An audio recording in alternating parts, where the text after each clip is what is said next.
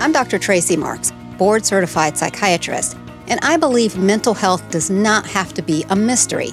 So I create educational videos on mental health issues and self-improvement.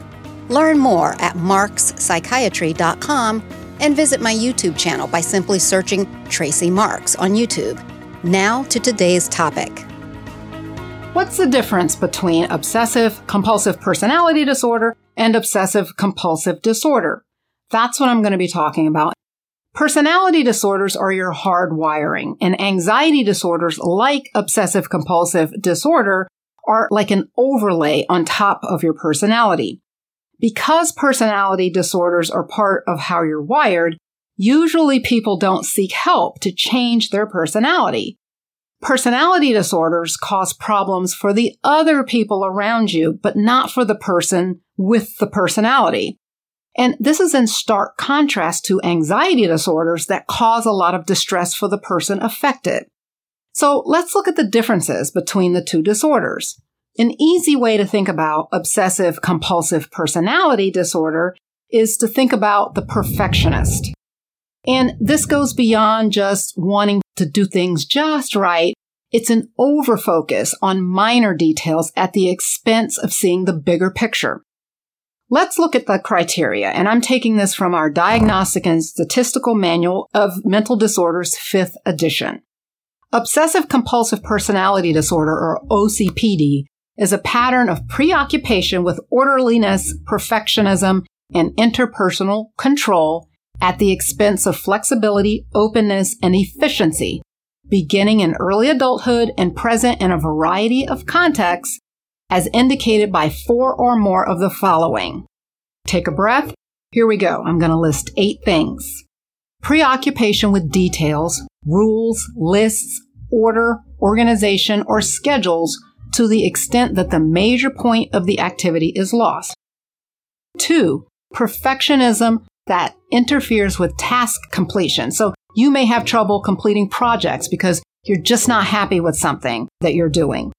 3 is excessively devoted to work and productivity to the exclusion of leisure activities and friendships. 4 is overconscientious, scrupulous, and inflexible about matters of morality, ethics, or values.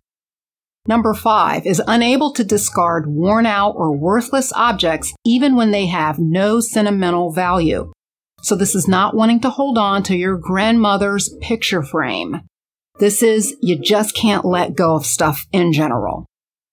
6 is reluctant to delegate tasks or to work with others unless they submit to exactly his or her way of doing things.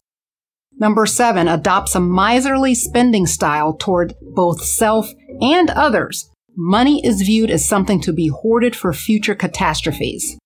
Notice this says miserly, which is probably the most appropriate term. A less tactful way of putting that people will say is cheap. Another big deal with it is that, because it's one thing if that's just how you live your life, but this person imposes that on other people as well. And the last one, 8, shows rigidity and stubbornness. By the way, people can have features of the disorder without having the full disorder. So you can have compulsive tendencies, but not to the degree that it's a disorder. Some people will say that they're anal, but it's something that they can turn off and on when necessary for the sake of getting along with people. So even though they may be anal, they're more flexible in their ability to just let it go when they need to. On the other hand, obsessive-compulsive disorder, or OCD, causes a lot of anxiety. People will have obsessions or compulsions or both. Obsessions are thoughts or urges or images that you can't get out of your head. And the thoughts are intrusive. You may have had the experience of hearing someone whistle a tune in the background, and then all day long, you can't get that song out of your head. That's similar, but with that, you're usually able to distract yourself from the tune if you need to. With OCD, the person experiences the obsession as intrusive, and it can just pop into their heads when they don't want it to, and they can't just turn it off just like that. The second part of this is the compulsions, and the compulsions are rituals that take away the anxiety. So some examples are hand washing and checking things and counting.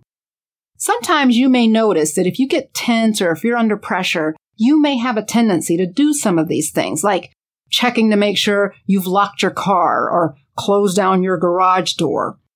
And you can have some of these tendencies, but with OCD, these are compulsions that are time-consuming and they cause problems.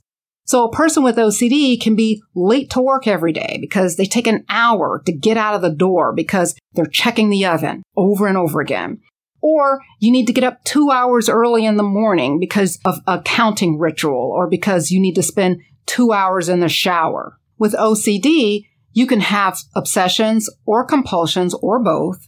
And this person can be inflexible and rigid like the person with OCPD, but it's because of their anxiety.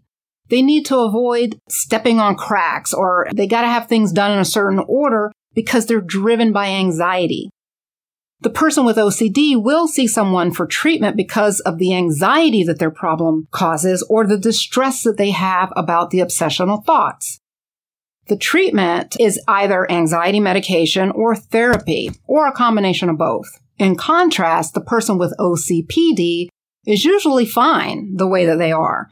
Or if they come to treatment, it's because someone important in their lives gave them an ultimatum, change or else. But the treatment under these conditions is tough because it's hard for someone to benefit from treatment if they don't see the need for treatment. You can't make major changes to your personality because someone else said that you need to do that. You've got to do it because you're owning the problem. You can't just do it because you want to shut someone up or save your marriage.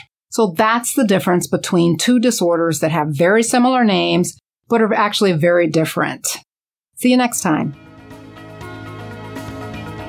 Thanks for listening. If you have any feedback, questions, or would like to submit ideas for shows, check out our website at Ars Longa Media, and that's ARSLONGA.media, or send an email to info@arslonga.media. This podcast is for educational purposes only and not intended for medical advice. Ars Longa, Vita Brevis.